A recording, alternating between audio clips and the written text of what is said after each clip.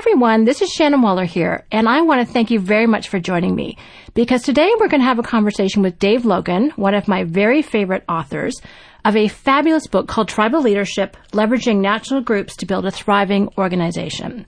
Now, Dave has a wealth of information and experience to bring to the table as we go towards creating self-managing companies and really towards building unique ability teams. So the wisdom in this book is just phenomenal. But before we get into that, I want to let you know a little bit more about Dave. So Dave is co-founder of Culture Sync, a management consulting firm specializing in cultural change, executive coaching, and strategy. He's also a faculty member in the Management and Organization Department at USC's Marshall School of Business at USC. And in fact, I've taken a course there, which was great, fabulous online programming. So, Dave, you clearly have a lot on the go. Is there anything that we've missed that's really crucial to know? No, I think that handles it. I have a couple of kids, and I have a cat that's sitting on my lap right now. That's all that I'd add. I love that. What's your cat's name? His name is the Dude. He's named after the Big Lebowski, because if people meet him, they say, that's a dude, and that's who he is. I love every second of that. Well, thanks. I have a perfect picture of what it looks like to be you right now. This is good. Yeah. Oh, perfect. So going back to our initial subject for today, which is tribal leadership, the thing that's just for everyone to appreciate, I mean, I read a lot of books. I'm an avid reader, and I curate a lot of the best ones that I recommend to my audience, which includes strategic coach clients and team members and people who've purchased the Team Success Handbook, which is my latest endeavor. And at the back, I have a recommended reading list, and Dave, your book is highlighted on that as being one of the crucial books to read. So the thing that is so amazing for me is this book was written in 2008. Now, I, like a lot of our clients, have a fairly short attention span, and I'm usually on to the new best thing. But the thing that's kind of amazing to me about tribal leadership is I can't forget it. I can quote the 5 stages at will. I can tell you a little bit about how to move from one stage to the next. So one of the things that's so amazing for me is that you have, with your partners, distilled down a ton of information and research into a really practical model that I think really helps people, especially those in leadership positions in organizations, but also any team member for that matter, take a fresh, clear perspective on their organization and see how they can make it better. And I kind of can't get it out of my head, which I really like. So I just, first of all, want to say thank you for creating something that's so enduring. And let's just make sure that everyone's on the same page if they haven't had the benefit of reading the book yet. Could you outline the 5 stages of tribes? Well, maybe we should probably define a tribe and then outline the 5 stages, because that'll be our starting point for the rest of the conversation. Okay, sure. Well, the big breakthrough that came when we were trying to understand culture is what group of people helps to define a culture. And that probably sounds like an academic question, but it's really, really important.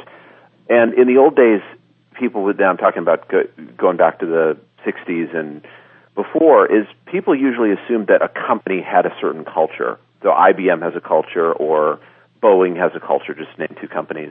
And if anybody has been around those companies, that's actually not true. That culture has become much more local over the years because people move around a lot in their jobs. Companies have become more global. There's a lot of co-sourcing that happens and co-location. So you might be sitting next to somebody that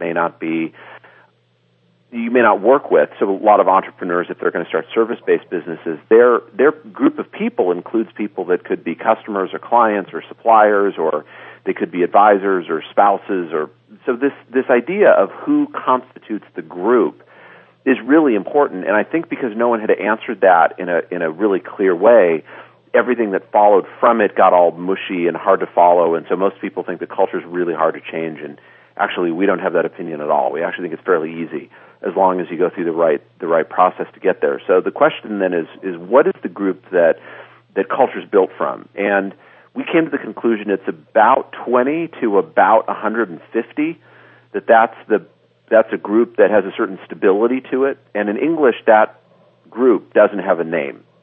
I know a team is usually 5, 6, 7 people. It might go up to 12. If it's in software, it could conceivably go up to the high teens.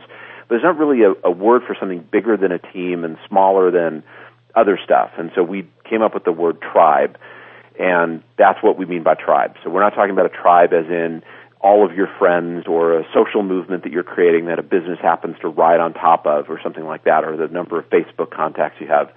it's a naturally occurring group of between 20 and 150. And with that idea, then we go into, okay, well then what are the different types of tribes? And it turns out there are really only 5 of them. And I think, Shanna, the reason that you can still name them is because we went out of our way to really understand how each of the tribes sees the world and the language that they use, and we tried to come up with a term that captured how they see the world. And it's a little bit crass, but it's pretty accurate to what people see, and it seems to resonate with reality. I think keeps people coming back to the lingo. And so what we call stage 1, so this is a ladder. It goes from everything you don't want to everything you do want. Stage 1 says to themselves, life sucks, that life is just unfair. Life is broken, but the tagline, if you will, is life sucks. And this is only about 2% of tribes that are out there, but they do not great things. They steal stuff, they cook the books, talking about a business context. Mm-hmm. They'll go out of their way to make sure that they get theirs, even if that means stealing something from someone else. So these are potentially violent groups, or these are groups that will resort to criminal behavior. Again, rare, but they do happen, about 2%. If we go up one notch, there's only 5, so we're done with 1, now we're going on to 2.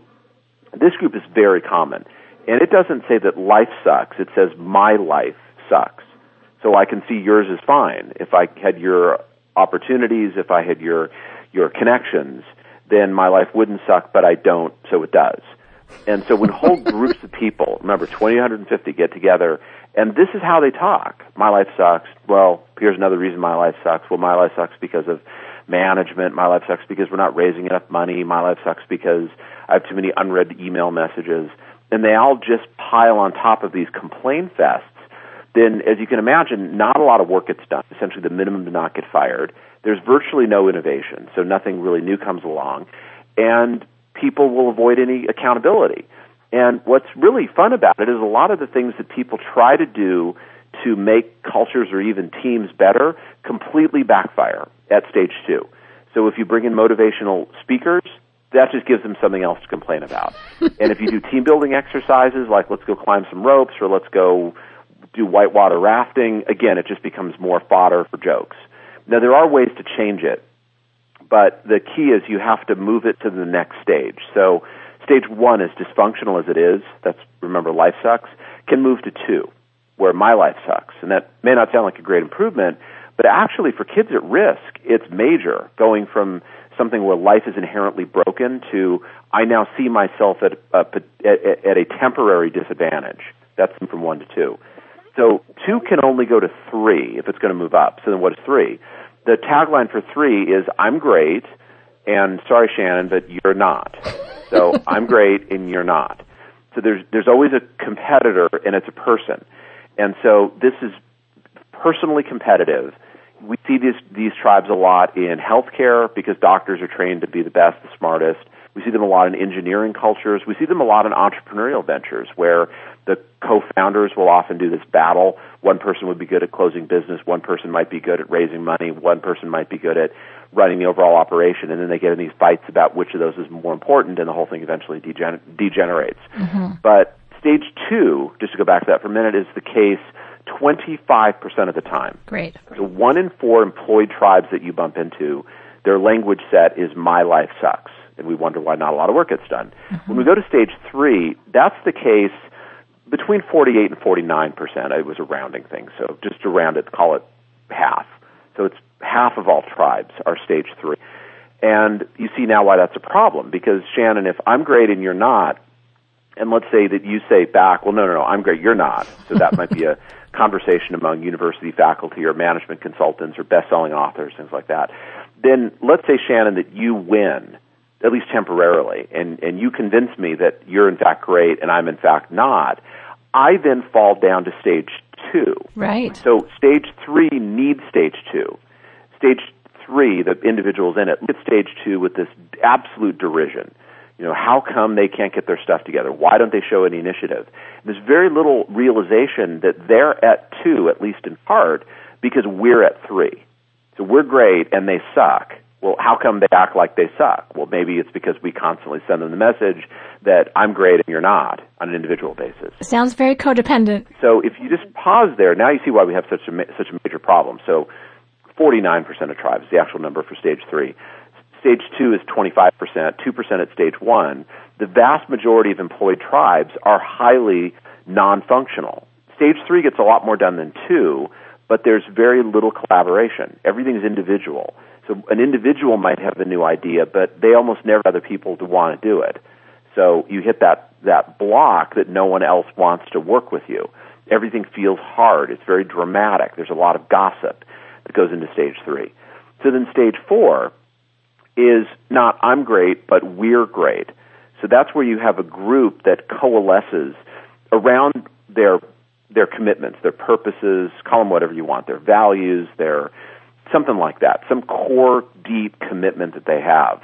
People begin saying we automatically. They don't have to be told to do it. They just do it because they look at the people in their tribe and they believe they have common things to speak from, to make decisions from.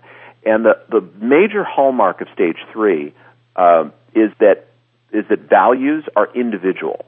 So Shannon, I'm great, and among other things that makes me great, of course I'm smarter than you are, and I'm more accomplished than you are, and I'll just go down the list of whatever I think my assets are. But one of them is, my commitments, the things that drive me, that's probably better than your list. At stage 4, it's really that we have kind of the same list that makes us do great things. And so at that point, it's really hard to compete with someone that shares your core commitment. So partnerships become very easy to form at stage 4, and collaboration is very easy. You almost can't not innovate at stage 4. That number is about 22% of tribes. And then the very last one is stage 5. So just to be clear, stage 4 is we're great, and they're not. There's another group over there that's not as great as we are. That might be another business that we're competing with. It could be another, if we're a big company, be another group within our same company. It might even be that we save clients from themselves. So we're great, our clients suck. But there is a sense of a competitor at stage 4. At stage 5, the theme of it is life is great. And it sounds a little bit like people are sitting around and imbibing in illegal substances and dreaming a little bit. It's almost like, happiness and joy. But what happens is it's a pure values play. And people really see the potential and they see what's possible, and they have such a track record, having climbed the mountain, at least probably from 2 to 3 to 4, they feel like really what they need is a challenge that's up to them. So the great example of stage 5 that we saw, we went into Pixar around the time that they were releasing, I think it was Toy Story 2, kind of around that time, and we said, so who's your competitor? And we expected to hear DreamWorks, which from a business school perspective is probably the right answer. And they said hair. We said, hair? How could you be in competition with hair? And the reason was they couldn't render it. They couldn't make it look real. So what drove them, their values, their commitments, was artistry, perfection, beauty. And they felt that the hair that they were rendering for the characters in their movies didn't live up to that potential. So that's where this world-changing impact comes in. When groups ascend to 5, that's where this innovation comes that just changes everything, and they essentially reinvent the game of the industry. So those are the 5 stages. I love it. Thank you for entertainingly describing them. That's very fun. So a couple of questions about that for me. So stage 2 sounds very much like people are a victim. They feel victimized by their circumstances. Right. And what I recall from reading the book is that you can try and address some of their issues, but then they say, well, yeah, but that wasn't really the problem. It's really this. Right. So it's really tough to get people out of stage 2. Is that right? Well, certainly there's the usual ways. Yeah, well, what actually holds people in stage 2, if you look at it, is, first of all, I'm not on the hook for anything. So if something's going wrong, I only know one thing. It's not my fault. Mm-hmm. So I'm never on the hook. It's never my problem. It may be my problem, but it's not my responsibility. And the other thing is, if you have a natural comedian in stage 2, it's really funny. So I was with a group yesterday, people from executives in the food industry from around North America, and they reported that they have a big problem with stage 2, And the reason is because as people are, taking their smoke breaks, that actually does still happen in a few industries, that they would get together and just make fun of everything that was going on in the company. So in the midst of this sarcastic derision, for someone to stand up and say, well, how come you don't take responsibility for what's going on? That just becomes the fodder of the next joke. So that's what keeps people in stage 2. I'm never on the hook. And it's really funny. I don't feel good about myself at the end of the day. I probably feel really tired, burned out, haven't accomplished anything, probably don't feel great about my life in general, probably go home and sit down on my lazy boy and watch Jerry Springer, but because I have to find something that I look good in comparison to. But, it's a real problem at stage 2. But the way you get people out of it is actually mentoring. It's one-on-one. So if you find the ringleader in stage 2, the person who's bringing everyone else down, and you can flip that person into stage 3, then they could potentially become the on-ramp for other people in that group to move up also. So when you understand that you raise 2 to 3 by finding these individual relationships, forming what are called dyads, 2-person relationships, you find the ringleader, and Shannon, you would go to the ringleader and say, yeah, I think you have potential. Let me invest some time. Let's see if we can really bring your impact into this company, because you have a lot to offer. If you pick the right person, they might agree. You essentially coach them or mentor them. And there'll be a point of epiphany where they say, I'm great. How come everybody else around me sucks so bad? So they have moved from stage 2 to 3. And then you find somebody else that they're working with, maybe another ringleader, and say, can you do for that person what I did for you? And they'll say, but I'm great and they suck. Well, right, but could you make them, pardon the expression, suck less? Then you get this mentoring that snakes its way through the tribe. And a whole tribe can shift from 2 to 3 pretty quickly once that mentoring takes off. And it's a lot more fun to be at stage 3 than it is at 2. It is that. So one of the main conversations I want people to get, or insights to get out of this, is the sense of upward mobility. Totally different context. So we've talked about 2 to 3. And I think for a lot of people, at least the conversations I have, because my passion, as most people know, is entrepreneurial teamwork and making it better and successful and all of those kinds of things. And I find great tools like this one, I'm like, I'm all over it. So most people that I have conversations with are either at stage 3 or they are working with people at stage 3. Right. And if I need to pinpoint problems in companies, it's someone who is, and this is in my words, so you can help me frame this, someone who is very status oriented, someone who's all about protecting their turf, and an entrepreneurial company where so much is moving so fast and collaboration is kind of the name of the game. And they can actually really subvert the innovations and cooperation and teamwork that's really necessary to get the job done. So stage 3 is where I hear, fortunately I don't have to hear too much about stage 2 because it sounds depressing. Right. But stage 3 is a real issue for a lot of the team, certainly the entrepreneurs that I talk to. However, I know some of them also have been firmly anchored in stage 3 when we're talking about their teams. So how do people get from, so we talked about 2 to 3, how do people get from 3 to 4? Sure. Well, I'll give you 3 things that tend to work. The first one is you have to really honor the fact and respect the fact that the person has worked very hard to get where they are. You're talking about entrepreneurs. Mm-hmm. I work with a lot of entrepreneurs. We have a lot of entrepreneurs as clients at Culture Sync, which is, we love that sector. I'm an entrepreneur myself. And the thing about that is, I had to work hard. I probably had to take risks. I probably had to be smart about the business plan. I probably had to manage the finances pretty well. I probably had to be smart about the hires. So you hear the word I, coming up again and again. Mm-hmm. So if you say, well, wow, you're really fixated on yourself, how come you don't stop that and say we instead? That just reinforces the need for me to further explain how much I've done for my business and why you're not appreciating how great I am. So it doesn't go away because you tell it to. In other words, a person doesn't move from 3 to 4 because you point out that they're a self-obsessed egomaniac that's demeaning to other people. In fact, if anything, it becomes sort of a game. Then they go out of their way to highlight how cool they are, right, because it's fun. They sort of got positive reinforcement from it. So that's one thing. You really kind of have to honor the fact that, wow, you've worked really hard and gotten lucky and taken risks and to get where you are. That message is very important for someone to hear to move up. Mm-hmm. The second message is that the reason that you have worked so hard is not just because of your ability. In part, yeah, you're put on the planet because you've worked hard and you're made to work hard.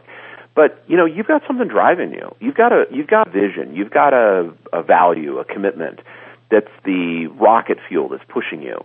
And what do you think that is?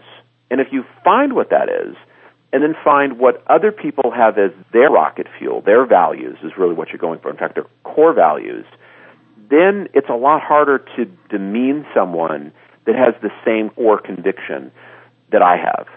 So as an example, one of the roles that I have is I teach in an executive MBA program, one of the better ranked ones in North America, arguably the top one for leadership. And everybody in that program has always been the best in the world at what they did. Always. We've got 70 in one class, we have 50 in another. And for them to realize that, number one, they're active peers with each other, and number two, they have the same drive as everyone else in the room, meaning the same values. They're there to learn, they're there to grow, they're there to network. Suddenly, it begins to shift the language. So, yeah, you have to honor the fact you're amazing, you're cool, let me do the Wayne's World, I'm not worthy in front of you a few times. And then let's find the real driver. And often people will shift into more of a humble mode because they remember somebody else instilled that in them. It might have been a parent, it might have been a teacher, but they didn't just come to this realization on their own that growth is important or development is important. I learned that from my mom. I learned that from my dad. I learned that from someone. So there's a real recognition that came from somebody. So finding the value is a second one. And then the third one is really altering the structure of the relationships that people set up. So Shannon, if I'm great and I look at you as kind of sucking, then I'm going to connect to you really for the purpose of getting whatever work out of you that I can get, which is not very much because, I'm awesome and you're not so awesome. So I'm going to connect to you and I'm going to try to hit your buttons. I'm going to try to motivate you in whatever little way I think works. But, I know you're not capable very much because you're not me. And so at stage 3, people connect in these kind of hub and spoke relationships. They have all these hub and spoke relationships around them. At stage 4, that's not the kind of relationships that people form. They find two people that they're hub and spoke connected to, and they connect those people to each other. That's called a triad, Triad, a 3-person relationship. And the technical way to say it is that you have the back of the relationship between those two people. So it's not just that you have their back as individuals, you have their back as a relationship. And one way to think about that usually really resonates with people is if you think of a marriage, and obviously we're talking about business here, but just to use marriage as an analogy for a minute, the single biggest predictor of whether a marriage is going to survive is the support or lack of by friends and family. And the reason is if you're, married to somebody, that's a dyad, that's a 2-person relationship. And if you have a spat, and every couple eventually does, and you go tell your friends, my wife, my husband, we had a fight, and they really don't like the relationship, they don't support it, they're going to say, well, it's about time. Man, we've been waiting for this to happen for years. We've got blogs we keep. We've got all this stuff in writing. We haven't shared it with you because we wanted you to come to this realization on your own. But, man, you can do so much better than that person. That relationship is probably over. But if they have the back of your marriage, then you have a spat and you go to someone and they say, you're an idiot. That person's great for you. That person brings out the best in you. You see the world the same way. You've got the same dream that you're building. You're different people, different skills, different capacities, but really that you're on the same page. You're not going to find better than that. Then that marriage is probably going to work. So think about that in the context of business. If you created those triadic relationships around you, a natural byproduct of that is now all of those people are going to have the back of the relationship that you have with people. So the relationships around you become much stronger, more bulletproof, less prone to, derailment, really strong. And if those relationships are with people that are going to give you money or that are going to be clients for you or potentially employees for you, now we've got that kind of stage 4 culture where, that's something that's built to really do some pretty serious impact in the world. So those are the 3 things. One is you have to honor the fact that you've worked really hard to get here. Don't take anything away from that. Number 2 is find the core value behind the person that's pushing the person and find that value or one similar to it in people around them, and suddenly the language will shift really automatically from I to we, And then the third one is go out of your way to then start building those triadic relationships as opposed to dyads. And that really moves people from stage 3 to 4. That is really powerful, and I appreciate you delineating it so clearly. And I just to give a little personal testimonial to that, one of the things that I realized is like, I want to improve my teamwork because that's my kind of mission in life. So I have to do as I say. And one of the things I started being really conscious about was instead of when I was having a meeting, instead of just having it be with one person in the room, I would actually intentionally bring in a third. And it was really interesting. So, I have great relationships with our incredible team. They're awesome. But I realized it was like every time I brought in, especially if projects were going kind of by the wayside or they weren't getting traction, I thought, okay, you know what? It needs someone else's support. And so I started having meetings with 3 people and the results took off. It was kind of scary how easy it was. And all it took was someone else's energy coming in. And usually I pick someone who had complementary talents and skills and stuff. Yeah. And we do share the same values. So even for those of us that do have very similar values, I can still get dispersed and distracted. But when I brought that other person in, boom, the results were there much faster. And that's part of the thing I think that's so amazing about tribal leadership is you actually, this is not just a nice to do. This is not just a nice culture that you're creating so you're happy when you come to work. There are direct productivity and innovation gains as a result of moving up the tribal scale. So can you talk a little bit about that? Like how much more effective are companies who are at stage 4 rather than stage 3? Well, so much more effective at the higher stages that our publisher, HarperCollins, the same company owns HarperCollins that owns Fox News, just to put this into perspective. They made us take out our claims about just how much more effective the higher levels could be because they thought it sounded like hyperbole, kind of exaggeration. Really? And remember, that's the same company that owns Fox News. No politics in that, just None. Throwing it out there. What we found is that often the key performance indicators will move up 300 to 500% if you take a tribe from, let's say, 3 to 4. So if you take them wherever they are and you move them a level, then you get that 3 to 5-fold increase. And I know that sounds huge until you think about, what that would actually look like. So stage 1, they're going out of their way to steal stuff, cook the books. If you could move them to a point where they're actually not burning the place down, that would be a major improvement. Yes. So 1 to 2 makes sense. Okay, well, what about 2 to 3? Well, 2 is completely disengaged. All they do is complain and gripe and tell you why it's not their fault. Every sentence starts with the word because. Hey, is the report done? Well, because I got to work late and because he asked me for that and because the server's been down, I didn't. So there's really the minimum to not get fired is all that gets done. If you could elevate that to the better run organizations in the world, which tend to be at stage 3, and that's sad to say that, but that's the truth, then you've got everybody trying to get stuff done. That's a group dental practice where everybody is seeing patients and doing great work, and they're not collaborating, but they're doing really great work individually. That's going to, compared to stage 2, that's going to be a massive increase. Well, then imagine that if you got your talent and you webbed them together so that they were innovating as a natural byproduct of what they did, it'd be obvious that one person would see a warning indicator about a certain client relationship that might go sour, and suddenly everybody knows about it. Everybody's working on it. You get these groups of 3 that are working on it, as opposed to every person toiling in silence, feeling like they're the only one working. Then that's going to be much more effective. And now we're talking about companies like Zappos. We're talking about tribes within Apple that have traditionally been at stage 4. And now it doesn't really seem so, such a big claim to say your KPIs are going to jump 300 to 500%. And then the move to 5 that's the iPhone compared to, at the time, everybody else trying to make something a little better than everybody else. Remember, we're great, they're not. Mm-hmm. So we can just make our next release a little better than everybody else, then we'll stay there. But Apple said, we're not going to do that. We're going to reinvent what this thing even means. So let's not even look at the competition. Let's design the very best thing that is possible with today's technology. And that was the iPhone. So it's hard to beat that. So when you put it in that context, it makes sense. Now, just throw in one other line. This comes from Peter Drucker, the person who founded Modern Management. We can't find chapter and verse on this quote, but enough people have said it that we think it's true. So I'll just say he's alleged to have said this.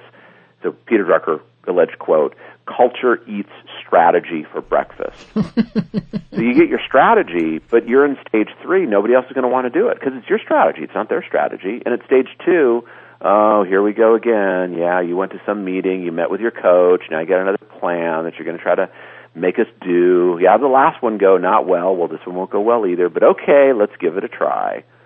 So they're dooming it to failure before it even starts. Stage 4 would greet it with at least a certain amount of enthusiasm and probably kick the tires, and if it's got merit, everybody would jump on board. I love it. So now I want to make sure that everyone who's listening, who's in the entrepreneurial world, really understands how to grasp this. And one of my questions I was going to ask you, I'm so glad you mentioned Apple and Zappos, because I asked you, what are your favorite examples of companies, so we've heard about the big names that we're all familiar with. If you could talk about, without naming names, unless you want to, what are some of the examples where you've seen smaller, more entrepreneurial organizations adopt the thinking and more important, the methodology, the tools to move from levels, and what's happened with them? Can you think of a couple, I guess, case study type things that would be illustrative of this? Sure. I mean, there's actually one up your way that I visited along with a couple of colleagues a few months ago called B Notions. Okay, great. B Notions. It's B and then Notions, as in I have a notion for something.com. It's cool. An amazing company. And they're amazing. They know their values. They're living it every day. They're, an employer of choice. Everybody wants to be like them. They're very small. They're not public. They're, way pre-IPO.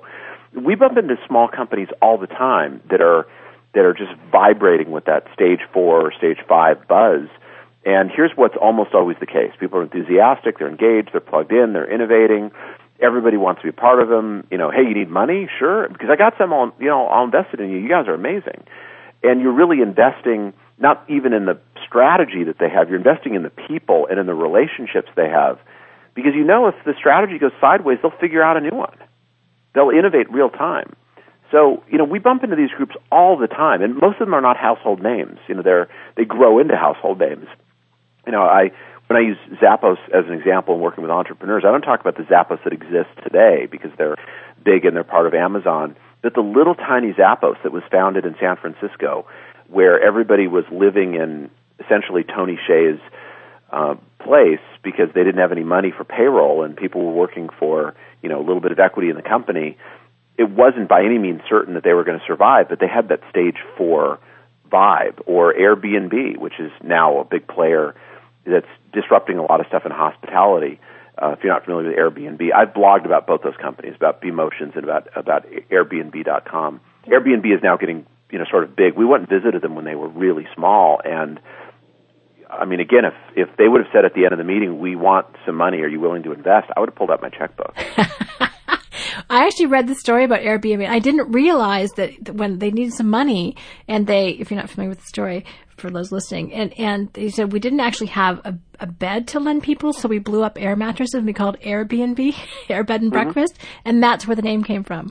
Oh, that still to me is somewhat hysterical. But that attitude of, and I love what you said about culture eats strategy for breakfast, the quote from Peter Drucker, because it's true. If a strategy isn't working, they'll innovate, they'll figure it out, and they're so committed to their vision that there's no stopping them. And that's what truly is worth investing in. I think a lot of people want to invest in something that's tried and true, but really it's the thinking that creates that type of innovation and opportunity. That's what we want to invest in.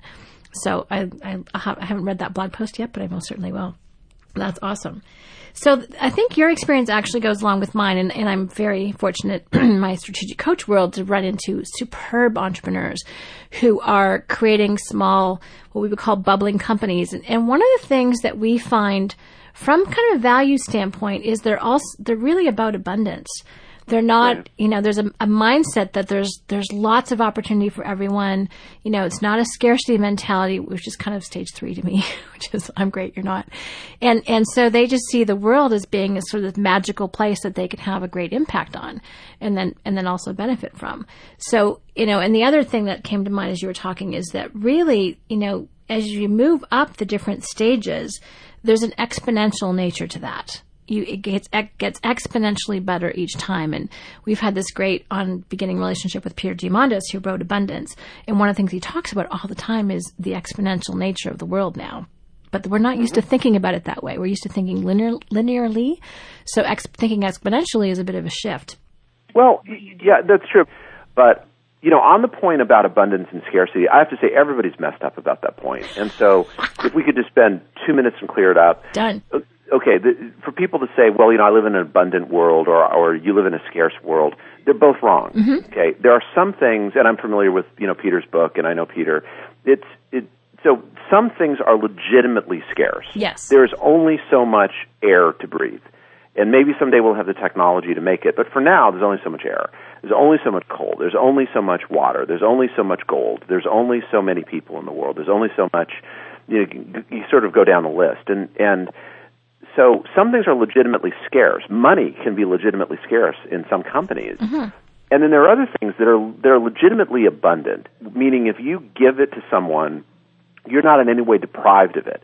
Ideas are abundant. Technology, by its nature, is abundant because it builds upon previous versions of itself. Mm-hmm.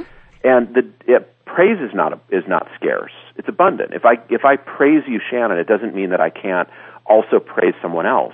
The big mistake that people make is they treat that which is abundant as if it's scarce. Mm-hmm. So they treat praise, morale, culture, self-esteem, innovation as though it's scarce, and it isn't. But there's another mistake, which is they treat something that is scarce as though it's abundant. And I knew a lot of companies, I bump into entrepreneurs all the time that say, we're practicing abundance thinking as they're running out of cash. No, it's right now, it might be different tomorrow, but for right now, you've got a scarcity of cash. And the reason I say that is the single thing that is most highly correlated to innovation, other than culture, is scarcity. Mm. People feel like they don't have enough. We don't have enough time. We don't have enough money. That other company's got all this stuff. And for a lot of entrepreneurs, you're under-resourced. Again, I'm an entrepreneur myself. We don't have as much as the big consulting companies. We don't have staffs of or whole departments of people to do graphic design. We do everything ourselves. And that forces us, because we grapple with it. We, see it for what it is. It makes us really innovative. We find new ways to do things, and people often can't believe that we're able to turn things out with a small group. And it's, and here I have kind of a disagreement with Peter about it. Peter, you got to treat stuff that's scarce as though it's really scarce, and treat things that are abundant as though it's abundant. And he's absolutely right. People treat things that are abundant as though they're scarce. He's absolutely right. The nature of technology, it's very liberating. Eventually we'll get more energy out of solar cells than we need for the planet. But that's not the case right now. So if you just kind of remember that as an entrepreneur, treat that which is scarce as though it's scarce. Treat that which is abundant as though it's abundant. It's actually the key to unlocking a whole bunch of stuff and making sure you never run out of cash, which is the first rule of running a business. Don't run out of cash. Never. Cash is king. Well, and to your point, the expression necessity is the mother of invention is completely true. Like you're stuck, you've got to figure something out, so you do. And I think where Peter would agree with you is particularly when he's creating the X Prizes, the various ones, he's extremely clear that there have to be some very critical constraints.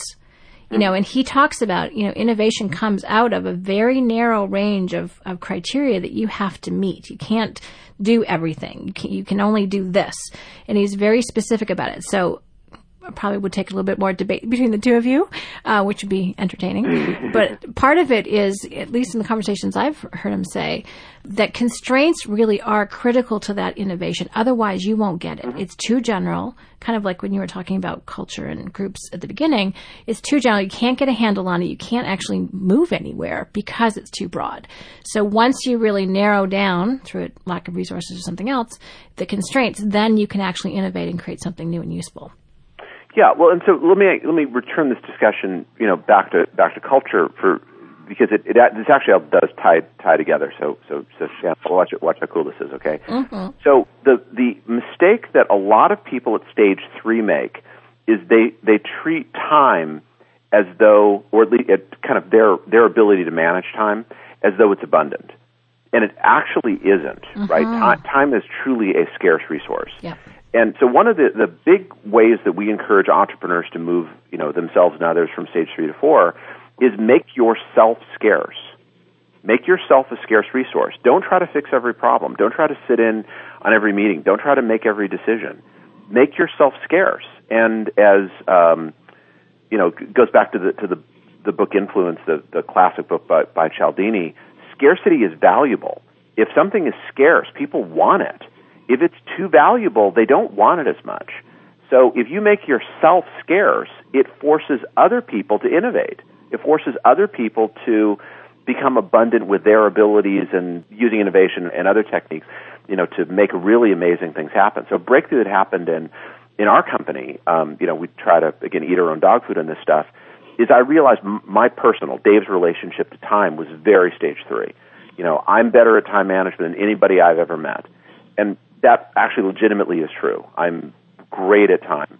But I can't manufacture time. I'm not God.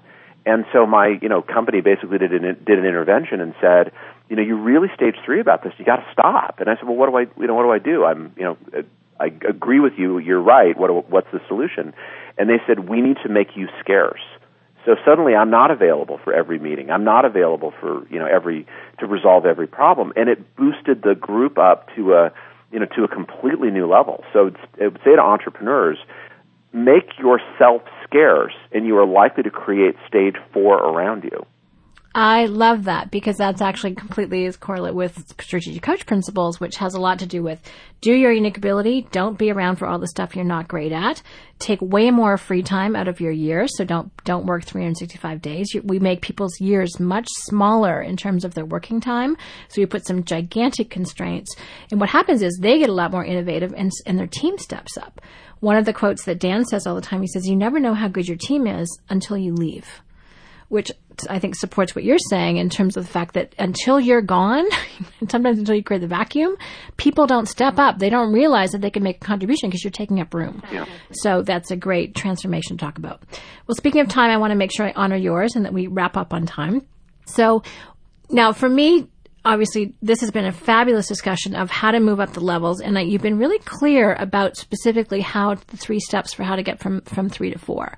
Now, the thing that I also want to reinforce is that you talked about at stage 3, values are very personal, and then at stage 4, they're very much a group. Your alignment. I actually just had a conversation before our call with someone. I said, you might want to find people who are already in alignment with you, because I think he's trying to convert some people and it may not be working the way that he wanted. But you have some great exercise. I know there's one I'm thinking of to help people have that conversation about core values. So could you outline that quickly? Yeah, sure. In fact, I'll give you a slice on it that's new. This is from the next book that I'm working on. Yay. The untitled yet. It may be called Outrageous Leadership when we're done, but I'm not sure. If you get people talking about, this is going to sound really counterintuitive, but if you get them talking about what pisses them off, okay, what pisses you off? Sorry, and my mother, until she passed away a couple of years ago, was not proud of the fact that I had introduced the word suck into corporations all around the world. So I'm now introducing the word piss. I find it quite refreshing, actually. So if you get people together, and the question is, what makes you really, really, really angry?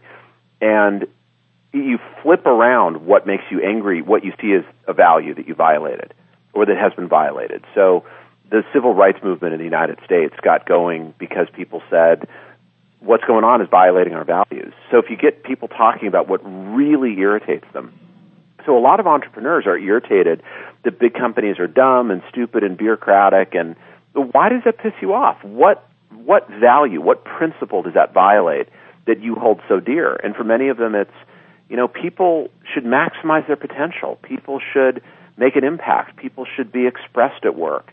There shouldn't be all of this, thing where you have to look like everybody else and sound like everybody else. So the value that comes out of that discussion is, possibly expression or possibly passion or potential, and those are your core values. And the reason I'm going down that road rather than the aspirational road is that really everybody can engage about the question, what ticks me off, even groups at stage 2. And as they then move into the discussion about, well, here's the principle that violates, the group in one conversation can move from 2 to 3 very quickly and potentially even glimpse stage 4 in the same discussion. What would happen if we organized ourselves around that principle that we've just identified? So I've been asking people the question more and more, what makes you really, really angry? Not just irritated. Bad service at a restaurant is irritating, but it's not outrageous. What outrages you? And look at the other side of that, and you will find the corest of your core values. I love that. And this actually goes back to a profile where, who you really are is actually, defined by what you don't like. We're kind of optional about the things we do like, but we're very passionate about things we don't like or make us mad. So I like that because it really is tapping into the core, and flipping it puts it into the kind of positive thing, what you do really value. So I'm going to do that for myself. I think that's going to be a great exercise. So just in our last couple of minutes, how, if people want more of Dave, even though he's really busy and very, very valuable. So what are you working on now? If someone wants to get in touch with you or read what you've written, or perhaps engage Culture Sync, how can they get in touch with you? How do you access Dave? Yeah, well, people are always asking for a website that they can remember. So as stage 3 as it sounds, we created DaveLogan.com because people can remember it. And I'll tell you what you find if you go on that. We're big believers in free stuff. So we have the audiobook as a free download. If you're into audiobooks, you can download it for free. And we have something called the 21-Day Challenge that we're really excited about. It's another free thing. One of the things that irritates me is normally the top-tier leadership stuff is only available to people and companies that can afford it. And I just think that's not okay. Leadership needs to be made much more broadly available than it is. And so what the 21-Day Challenge is a video that gets emailed to you every day, and it's about a 3-minute video. It's very short. It's unfortunately for me. And it asks you to do something, usually that you can do in about 20 minutes, so it's a 23-minute-a-day commitment. And at the end of 21 days, you actually will have gone through most of the big core learning pieces and even the personal kind of growth that comes from a really great leadership program. We've had thousands of people go through it. So if you go on DaveLogan.com, you can do the 21-Day Leadership Challenge, free audiobook, and a ton of other stuff. Thank you. I now have something new about you to recommend. This will be very fun. Dave, this is an awesome conversation. Thank you so much. And I hope you're not tired about talking about tribal leadership, because I still find it incredibly valuable, and you clearly have lots of energy about it. So we can look forward to a new book coming for you. Any idea when it might be available? Probably next year. Great. That's my guess. Okay. I will look forward and make sure I get the first copy. Anyway, great. It has been a great chance to reconnect with you. It's been a little while since we've talked. Thank you so much. I know that it's really fun for me when I'm doing an interview. I think, I need to share this with this person and that person and this person, because what we've talked about is so relevant to the conversations. And so many of the people I work with are developing their leadership team. And I just love what you and you guys have done to actually shed an enormous amount of light. So first of all, I want to express my gratitude for the work you've done. But second of all, in a very clear, accessible, and fun, playful way, kind of lay out exactly what people need to do. This has been lighthearted and serious-minded, and that's always the best of both worlds for me. So thank you a million, and I hope I get to talk again sooner rather than later. Well, thank you. I really enjoyed it, Shannon. That's awesome.